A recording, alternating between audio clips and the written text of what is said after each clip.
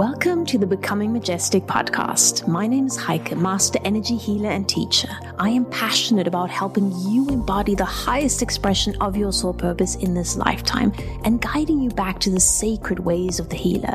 If you are ready to reclaim the majestic healer again, like in ancient times where we walked beside kings and queens as visionaries and seers, and break the old paradigm of the struggling healer, you've come to the right place.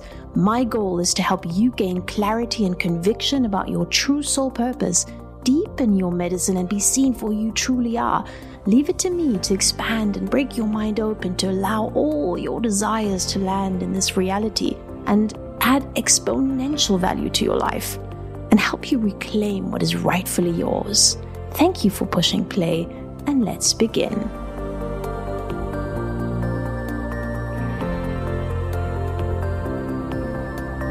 Hello and welcome back to episode number 6. You know what's so interesting? I noticed, especially with my clients, sister clients, we always serenading each other. So it's kind of interesting because a lot of medicine women love to sing, even if it's in the shower, or dance. And it's part of, it's been a part of our life, so to speak, for a very long time. So what I want to talk to you guys about today is the 10 things that I've learned in the last 10 years as a majestic healer. I didn't start off being majestic. I made a lot of mistakes and I've learned from those. And I think the most important ones are these 10 steps that I follow. 10 steps. 10 steps to mastery. No, really. We never really masters, right? Because we're always learning and moving and moving through polarity. But I do feel there are a few pointers that are super important, and I want to talk about them today very briefly. So, codes of ethics. I was introduced to codes of ethics a couple of years ago, and I was so shocked at how I hadn't actually been ethical and how easy it actually is. I thought to myself, why did I never think about this? Well, nobody really teaches it. Like I spoke about in the last episode, it's kind of like you go into group programs, nobody's teaching you about protecting or grounding your energy, making sure you're not taking anybody else's shit with you when you go out of that room. So what I do is basically I really move in your time, sacred time. This throws off every single sister client I've had. They're like, what? What do you mean? Am I not booking in calls? What's happening? And my deepest desire is to bring you to that place of deep empowerment that you move in life making decisions based on what is in your highest interest. So when you come into my world, I basically give you the scepter and I'm like, let's go. So what I do is I connect with you energetically every single day, obviously after having been given permission, but I leave the calls open to you. When you feel like you need to hop on a call, what are the things you desire to learn? Where are you moving?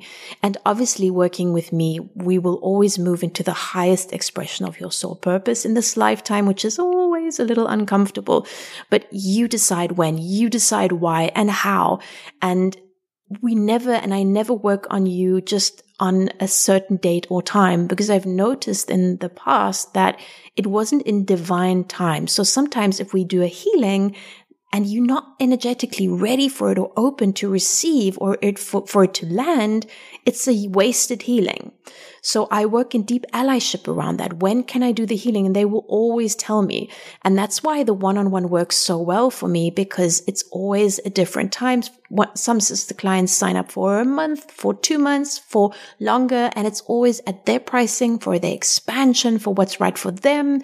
And I just really, really love how I do that. And I just felt like sharing it with you guys.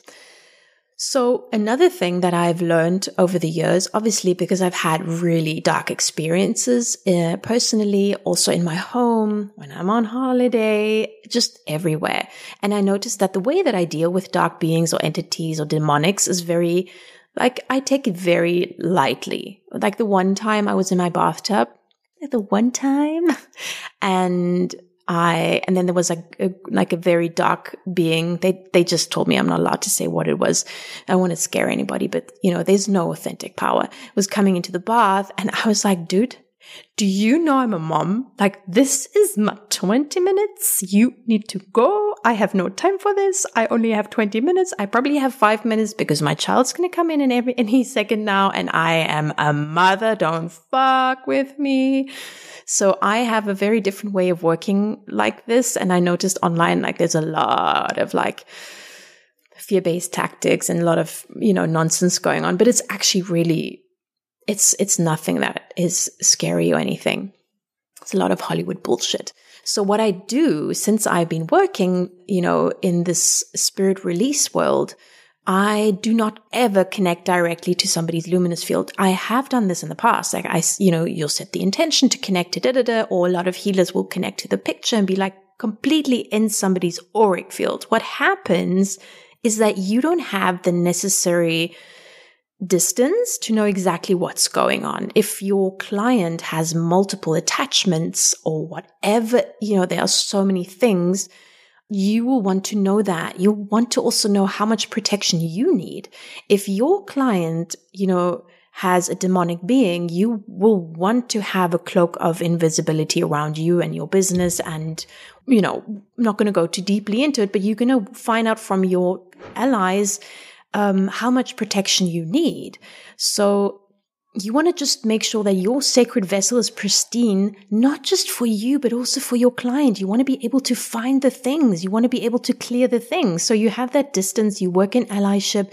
You find out what needs to be cleared in sacred time. Sometimes, and this has happened very often to me, my guides will say that cord needs to stay or that needs to stay. There's a karmic lesson. There's this and that. And I honor that. I don't go in with my guns blazing, ego blazing. It's about my sister client every single time, allowing also for healing to come up in layers. So I'm not a fan of these prolonged healing containers. This is the next one, this codependency that we've kind of adhered to, which there's no wrong or right. Again, I keep saying this, but I believe that, these prolonged healing containers where we are working with healers for months and months on end, I don't really believe in that anymore. I think it's also very important to have time for contemplation, integration. I would prefer for you to work with me for a month or 2 or 3, and then take 2-3 months of integration and contemplation, then come back.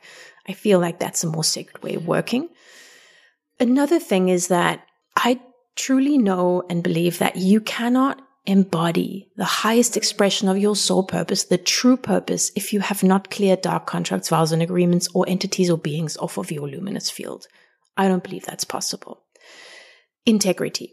I always work with my guides. It's always in your highest interest. It's never in my interest. That's why when you come to me with your one-on-one desires, I will always say, I will connect to my guides. I'll find out for how long and the pricing.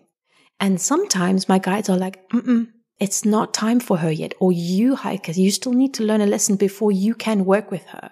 That is integrity. We don't just take on any client. And what happens is that we create so much space for them to learn their lessons and move through the things at their own pace. There might be a lesson in it for them. There might be a lesson in it for me. And then when we do come together, it's in pure magic. Discipline. This is an important one. Discipline around making sure that your workplace and your home, your luminous field, is pristine and clear, because the idea is that we do not bring anything into our calls or into our healing sessions from our own perception, our own energy. So making sure that your home, your workplace, and your PM chakras and physical organs are pristine. There is nothing coming into the call or into a session with you that could affect the call. Making sure that the call itself is protected, right? If you're having a Zoom call, if you're having a call over Facebook, these are all the things that we really need to be and become very disciplined about. And then, building self-trust and safety within yourself. And this is like a somatic thing. This is a nervous system thing. I'm not going to go too much into that, but it's like the deeply knowing, embodying, that you are held. The death and rebirth phase is part of the medicine woman path. And that, just creates a clearer channel and brings us back to love, essentially. Allyship is going to be part of the new paradigm where we work in allyship, because there are so many things that we can't think about or can't wrap our minds around that don't make sense to our experience in this lifetime. And that's where allyship also comes in. And also allies that can deal with very dark beings or entities or things that we just don't know what to do about. A very important part that I actually teach in Becoming Majestic is overview. This is so powerful. And it kind of ties into what I spoke at the beginning of when we go into client sessions. Our, sister clients are going to tell us, things about what's going on for them, and most of them are based on stories. It's important to really listen and know and discern, but most of them are based on stories. So when we go into an overview with our team, in allyship with our allies, then we find out what is in her highest interest to heal at this time. It might not be what she's desiring or thinking about, but it might be in her highest interest. So having an overview of finding out, okay, what are the things I need to clear in this session makes it easier for you to move through without having to go through all the things. And then my very favorite one is letting go of false sense of responsibilities. And I have been there. I constantly have to and check myself. Giving yourself permission to let go of any false sense of responsibilities in your work. You don't have to do everything you're very good at. Remembering that you have a multitude of gifts, but you do not need to use every single one of them. If they feel heavy, if it feels like you just need to do it because you feel responsible, I'm really good at this, I should be offering it, it's kind of an indication that you might be out of alignment. So really starting to make your life a living prayer, really focusing on where am I very lit up by?